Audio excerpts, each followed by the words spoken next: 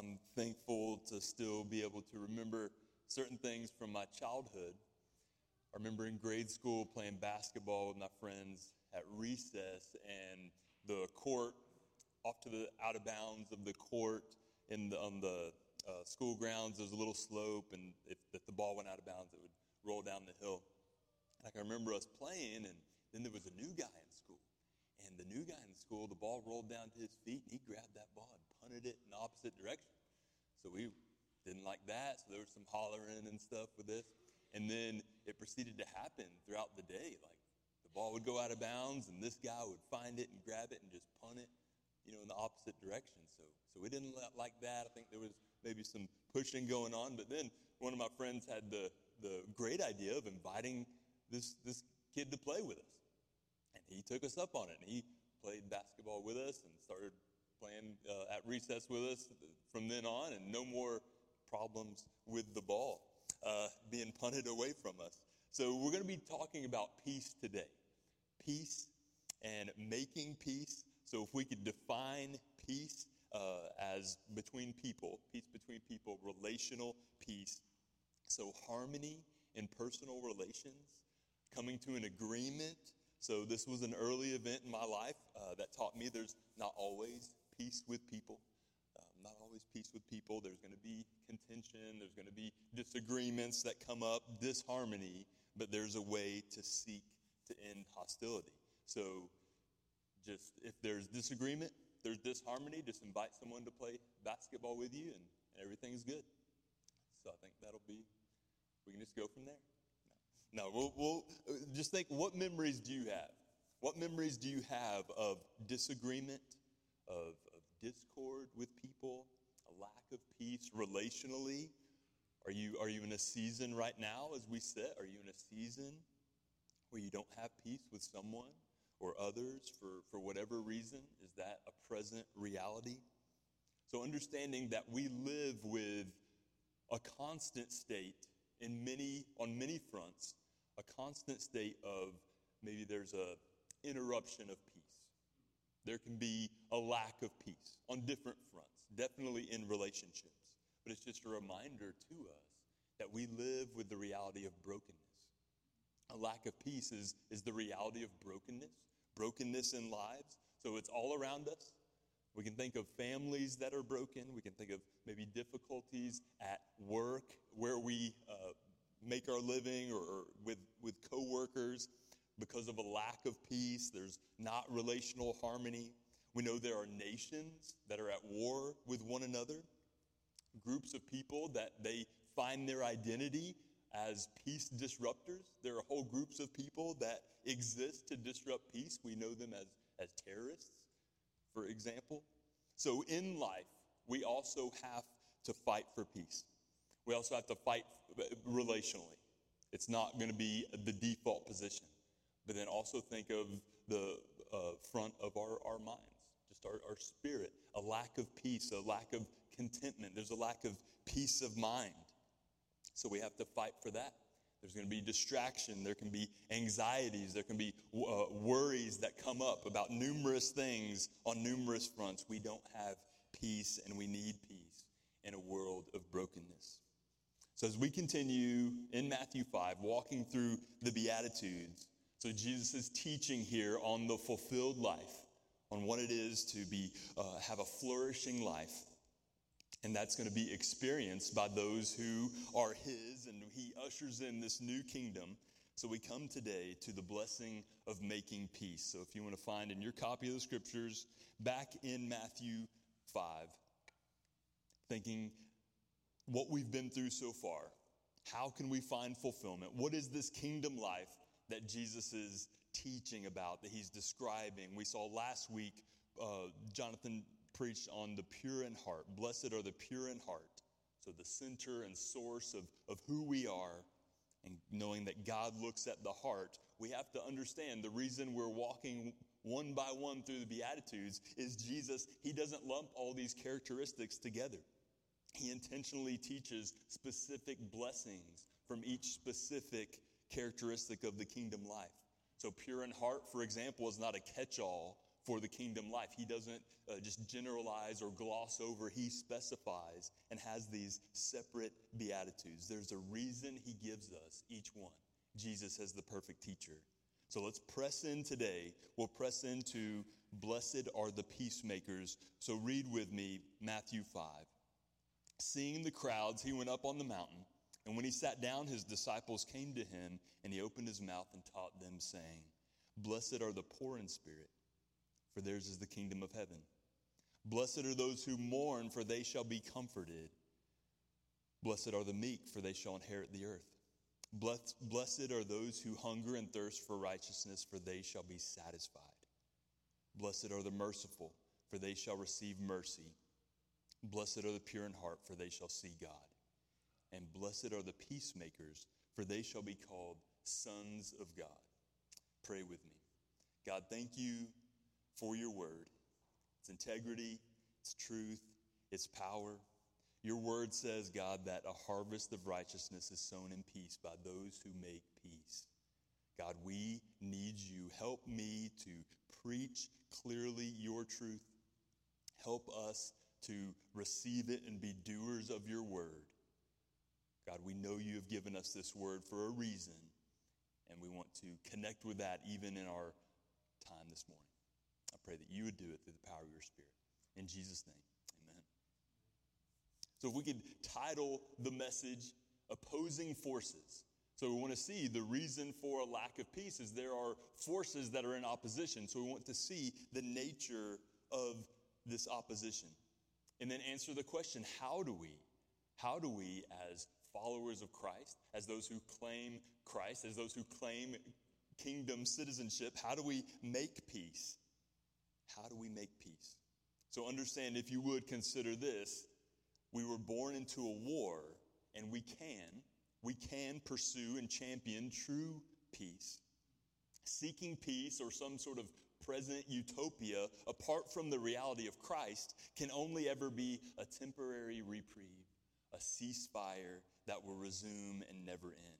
So we have to have our foundation of peace grounded in the Word of God, grounded in the truth of Christ. So that's the foundation that we will proceed from, looking at peace. So back to verse 9. Blessed are the peacemakers, for they shall be called sons of God. So in other words, those who come between two opposing people, two contending parties, and they try to bring about an end to the opposition, the contention, those who try to end it, put an end to it, they will be revealed as God's children. That's what the Word of God says. So this blessing attached to God's peacemaking, let's start there. Let's start with the back end phrase, shall be called sons of God. There is clarifying language that needs to be understood for this phrase to make sense as the blessing for peacemaking. They shall be called sons of God. So just understand that women are never referred to in the Bible as daughters of God. The reason for this in the ancient world, so first century Rome and the ancient world and even in literature, that only sons received the family inheritance. Daughters received no inheritance. So the biblical authors, they refer to men and women as sons and daughters of God. Then if the biblical authors referred to sons and daughters of God, then the original readers could have misunderstood and presumed only the sons get the kingdom inheritance. Only the sons would get this spiritual inheritance, and the daughters would be left out because that was the culture. That was the reality for men and women at the time. So this Greek word for sons, heios, is retained in translation. It's the legal term used for adoption and inheritance laws in first century Rome.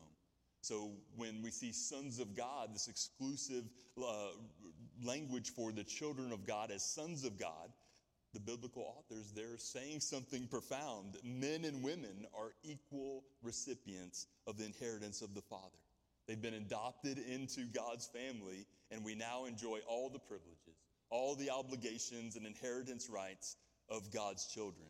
When we adopted Jaden, my youngest daughter, it was a legal proceeding, but a beautiful picture of her being given all the rights as our true child.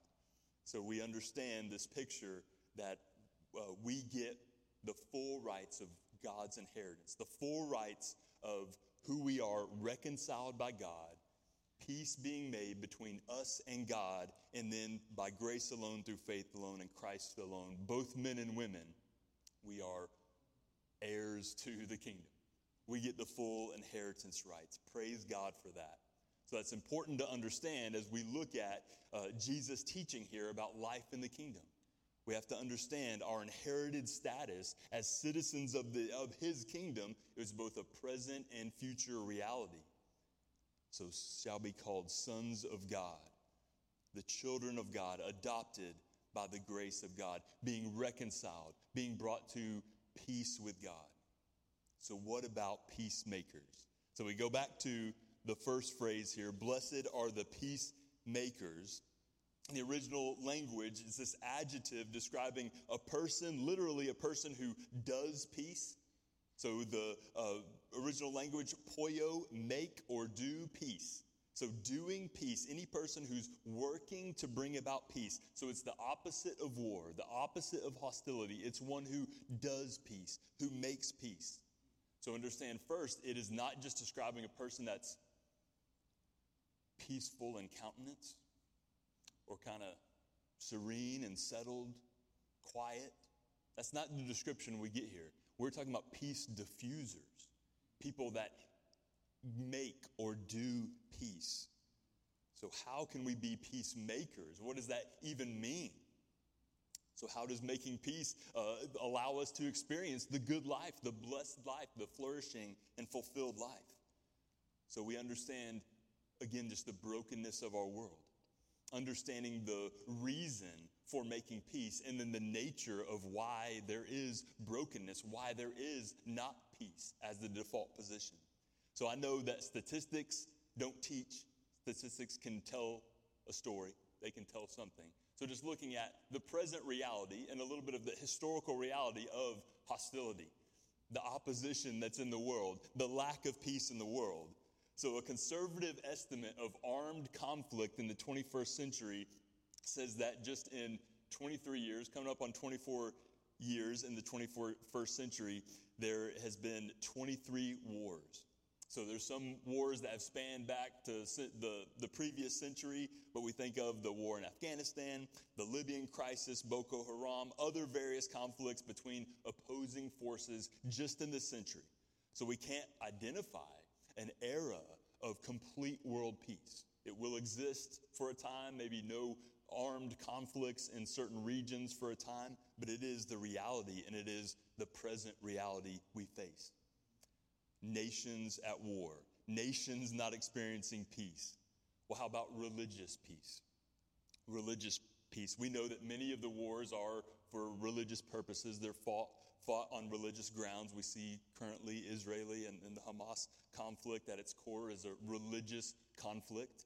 Everything in life is theological. But more than 70 million Christians, roughly, have been martyred in the course of history.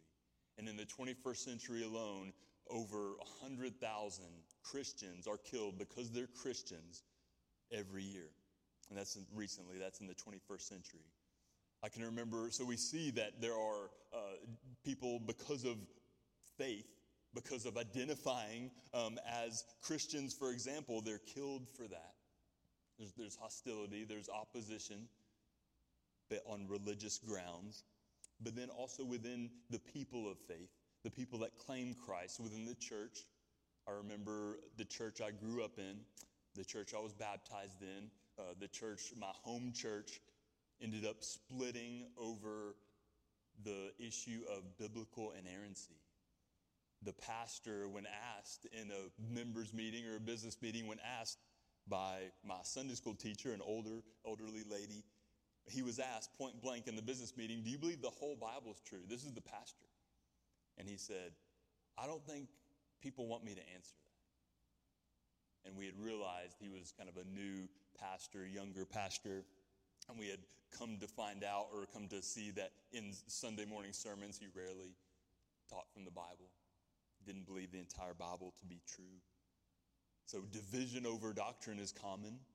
Division over doctrine sometimes is necessary, but there's still a lack of peace even within those who claim Christ. And then what about interpersonal peace, this relational peace? We know it's fleeting. We don't see relational peace. Road rage, for example. 2023, 92% of people have been reported to witness an act of road rage in 2023. That's almost everybody. 500% increase in reported cases of road rage over the last 10 years is one statistic. So on one front, on the streets, on the highways, there is a lack of peace. There is disharmony on the roadways, but many fronts in our lives and in the world, we don't have peace. There is a reason for this. So there's no enduring, consistent, quiet, and calm. We don't exist in that reality. There's turmoil, there's unrest, there can be pandemonium, unquietness. So what's the reason for this? Why is this a reality? Why do these statistics tell a story? What is the reason for this? What do we do? What do we do as those who see Jesus as our Lord, the authoritative teacher who gives us instructions for life in his kingdom? And by his grace, he has given us life in this kingdom, the kingdom of peace. So first, the reason for the unrest. We have to identify the reason for the unrest. It's not random. It's not just unfortunate. Understand, the Bible speaks clearly about the reason for the lack of peace, the reason for the conflict between nations, the reason for conflict between religions and between one another. The reason for that is Satan, the evil one, the adversary. The Apostle Peter writes this: "Be sober-minded, be watchful. Your adversary, the devil, prowls around like a roaring lion, seeking someone to devour." He's an opposing force. He doesn't seek peace. Elsewhere, the scriptures describe him as the father of lies. The deceiver of the whole world is Satan. He tempted Eve in the garden just prior in Matthew's record of the gospel. Here he tried to tempt even Christ himself. So we have to identify that this fight for peace is not fundamentally with politicians, not fundamentally with persecutors of Christians or those we don't agree with. It is a spiritual conflict. The Apostle Paul, in his letter to the church at Ephesus, he talks about putting on the whole armor of God. He talks about defending and going on the offensive against whom or against what? Listen to what he describes. Put on the whole armor of God that you may be able to stand against the schemes of the devil. We don't wrestle against flesh and blood, but against the rulers, against the authorities, against the cosmic powers over this present darkness, against the spiritual forces of evil in the heavenly places. That's our opposing force, the evil one, the one that wants to devour people. One commentator, he says this: the Christian as a peacemaker must recognize war, persecution, and injustice as part of the evil world. We have to understand this isn't the default position. This can't take us by surprise. And peacemaking is a means of involvement in the human predicament in warlike conditions, demonstrating the conviction that in the end, God's kingdom will prevail. So we're not hopeless. We don't come from a position of a lack of confidence in peacemaking, but understanding it is a war, and it's a war against the adversary, the deceiver of the whole world, Satan. This is our plight. This is our plight. This is a spiritual war, yet all Christians are called to be peacemakers in our community, in the world, in our church. So how do we live as doers of peace? We're still pressing into seeing what this conflict is, why this conflict is, and what do we do about it? What do we do about it? Well, first, we don't seek to cause conflict. We're not seeking to cause conflict. The scriptures are clear that God has called you to peace. Elsewhere, it says, let him turn away from evil and do good. Let him seek peace and pursue it. Strive for peace with everyone. If possible, so far as it depends on you, live peaceably with all. This is what the scriptures say.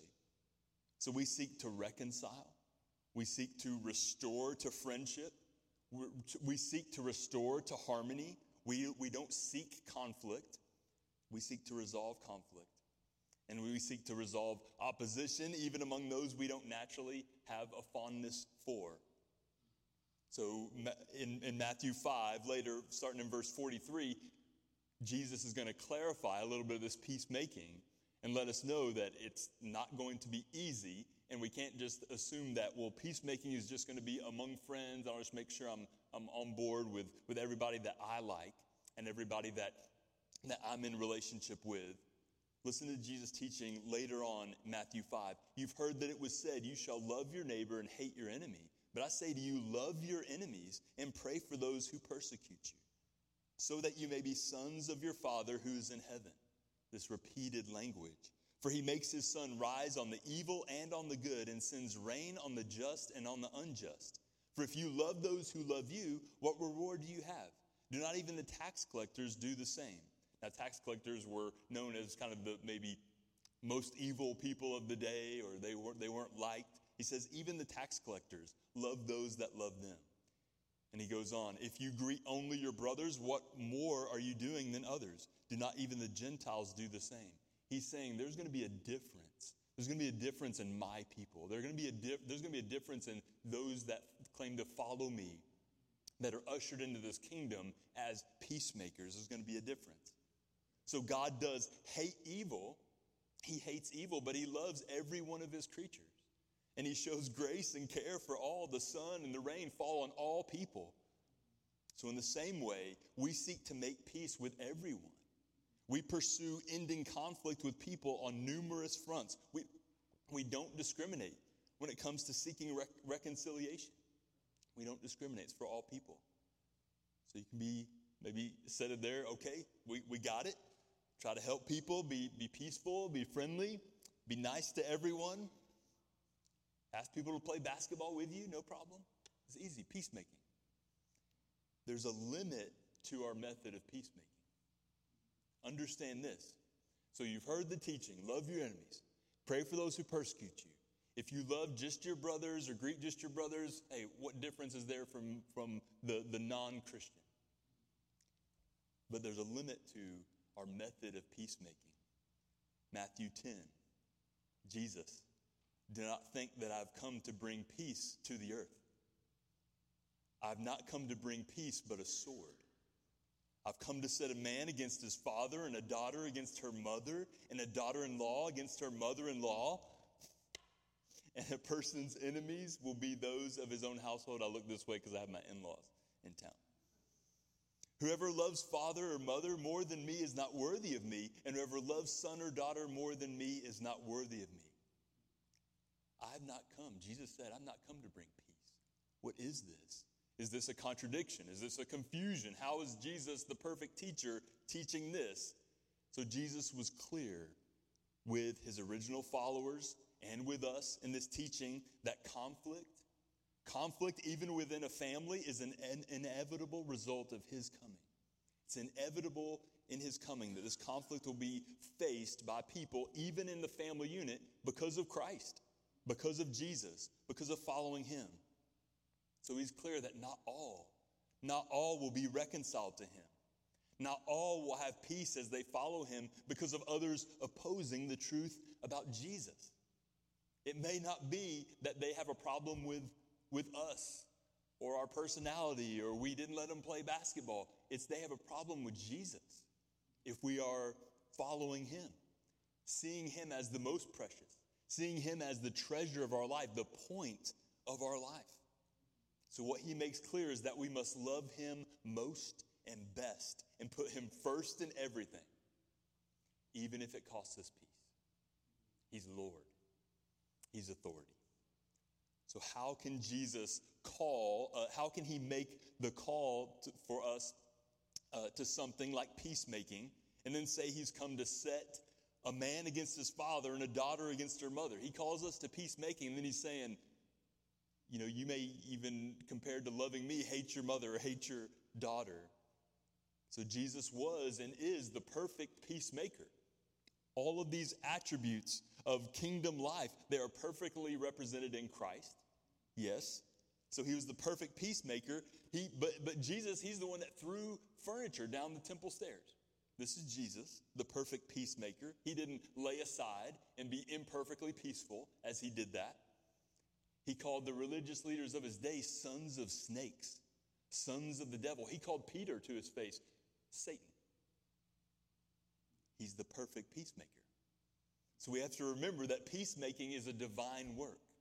It means reconciliation, and God is the author and initiator of peace and reconciliation.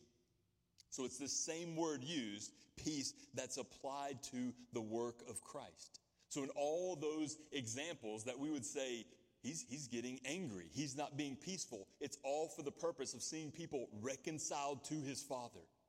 That is the perfect move, that is the perfect doing of peace. Paul writes to the church in Colossae, "For in him all the fullness, in Christ, all the fullness of God was pleased to dwell, and through him to reconcile to himself all things, whether on earth or in heaven, making peace by the blood of his cross." That is the perfect peacemaking of our Lord. So Satan, sowing dissension, brokenness, and evil, but God loves reconciliation. And through his only begotten Son, and now through his children, representing Christ, making peace with man and God through Christ, that message of hope, now through his children, now through his church, God is still determined to make peace. So how do we make peace? We know the nature of the opposition we face. We were born into a war. We can pursue and champion true peace. Understanding we don't just want to mow over problems, to see them spring back up again. We don't believe in utopianism. We don't believe that everything and everyone can achieve a state of perfection. Our eyes are wide open to the reality of the world, the reality of the opposition we face, the reality of the hostility in the world. We expect problems, but how does God's word direct us in peacemaking? It spells out the plight of kingdom life, the reality that we face. But how does it direct us in peacemaking?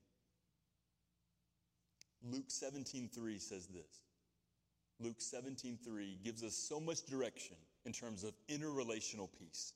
Pay attention to yourselves. If your brother sins, rebuke him. And if he repents, forgive him. So John Stott, he compares the cheap grace mentioned by Bonhoeffer and says we must avoid cheap peace. Cheap peace would be this: a false prophet, declaring peace, peace when there is no peace. True peace, not cheap peace, true peace comes through pain. And in this relational dynamic, the pain of maybe apologizing to the person we've wronged, or the pain of rebuking, calling out the person who has injured us. So just as God, he forgives only when we repent. Forgiveness and peace come only when a wrong is admitted, regretted, and forgiveness is sought. We can't just say that whenever there's a conflict between us and another individual, or if we're involved in maybe trying to make peace between two contentious parties, maybe we're called to be the mediator, or we step in, we're wanting to see family members or friends or neighbors or coworkers resolve conflict. We have to understand time doesn't heal all wounds. It's not just, we'll set it aside, let some time pass, and then everything would be good. These conflicts must be dealt with, preferably sooner rather than later. So don't allow a resentment to grow. That's not peacemaking. Don't allow a small conflict to fester. That's dishonest. That's not peacemaking. Talk about these things with those who are involved in this. Avoid gossip. Avoid gossip when there are opposing or conflicts between people. Avoid gossip and seek peace. Cheap peace is acting like nothing's wrong. Justifying how you may have been wronged, or justifying maybe how you've wronged another and not seeking forgiveness. Suppressing conflict, assuming time will pass and all will be made well. That's cheap peace. Cheap peace, or true peace, usually comes through pain. As parents, we do this. As siblings who fight, or if your little one gets in a conflict with another kid, You want them to talk it out, lead them to talk about the conflict. You want apologies, real apologies to happen. Sometimes it's that half-hearted hug, but you want to lead them to, hey, this is how this has to be resolved. Be authentic and for forgiveness to be authentic. So we have to expect the same in our relationships.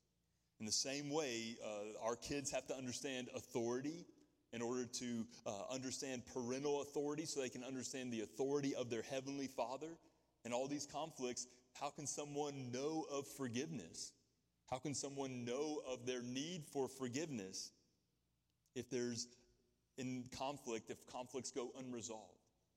And in relationship, there's never a seeking of forgiveness, and there's never a speaking to forgiveness. There's never true regret witnessed. How can people see or understand from a young age, or even some that are grown like we are, people in our lives, how can they see their need for forgiveness, their need for a Savior if conflicts are never resolved? Now, to bring us back to the purpose of the Beatitudes, the purpose of this peacemaking. Yes, there is some real tangible instruction for us to be about wanting to resolve conflicts. But I love this quote. It says, living out the Sermon on the Mount can never be divorced from a right relationship to Jesus Christ. Another one, the Sermon on the Mount, like all the rest of the New Testament, really leads a man straight to the foot of the cross. We just can't rush through this reality. We can't rush through the reality of how we've come to have peace with God. Understanding that there's no longer conflict with God, even while we are sinners, and we've rebelled against Him so many times. How does this happen? How can this be? Our adoption as sons and daughters of the King. The only way that there can be peace between us, rebellers against God, peace between us and God. The only way is that we're adopted as sons and daughters of God because of Christ. His death for our sins, understanding our need for forgiveness, and forgiveness is only found in Christ.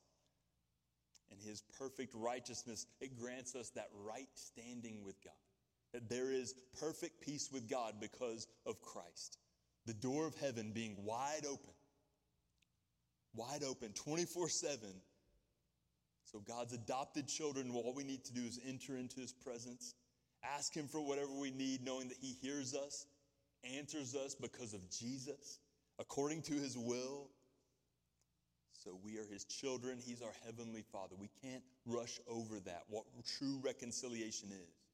So cheap peace would be like, I think it's an inaccurate, according to some historical records, but there was the claim that Nero, the wicked, evil emperor in Rome, Nero, that while the city burned, as Rome burned, he was maybe hearing music play and he just wanted to hear music, or they said he played the fiddle or something, even though the fiddle wasn't invented at the time.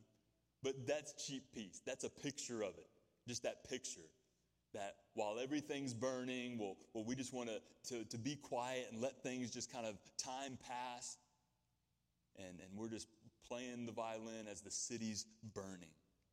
Understand, the goal or aim is not the absence of contention or everybody getting along or suppressing emotions or truth. That's not peacemaking. The aim has to be eternal, ultimate peace with God.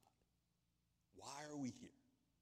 Why are we here? Like right now, are we here just to make friends, to have a social life, to feel good, to get a little dose of religion? Or are we on mission together as peacemakers with the message of hope that brings eternal peace? For God to form us, for God to form us and make us to be a sanctifying, disciple-making, soul-winning presence in the world for our lifetime or until Christ returns. Paul writes to the church in Corinth about who we are, who the church is, who the peacemakers, who the kingdom citizens are going to be. He says, all this is from God, who through Christ reconciled us to Himself and gave us the ministry of reconciliation.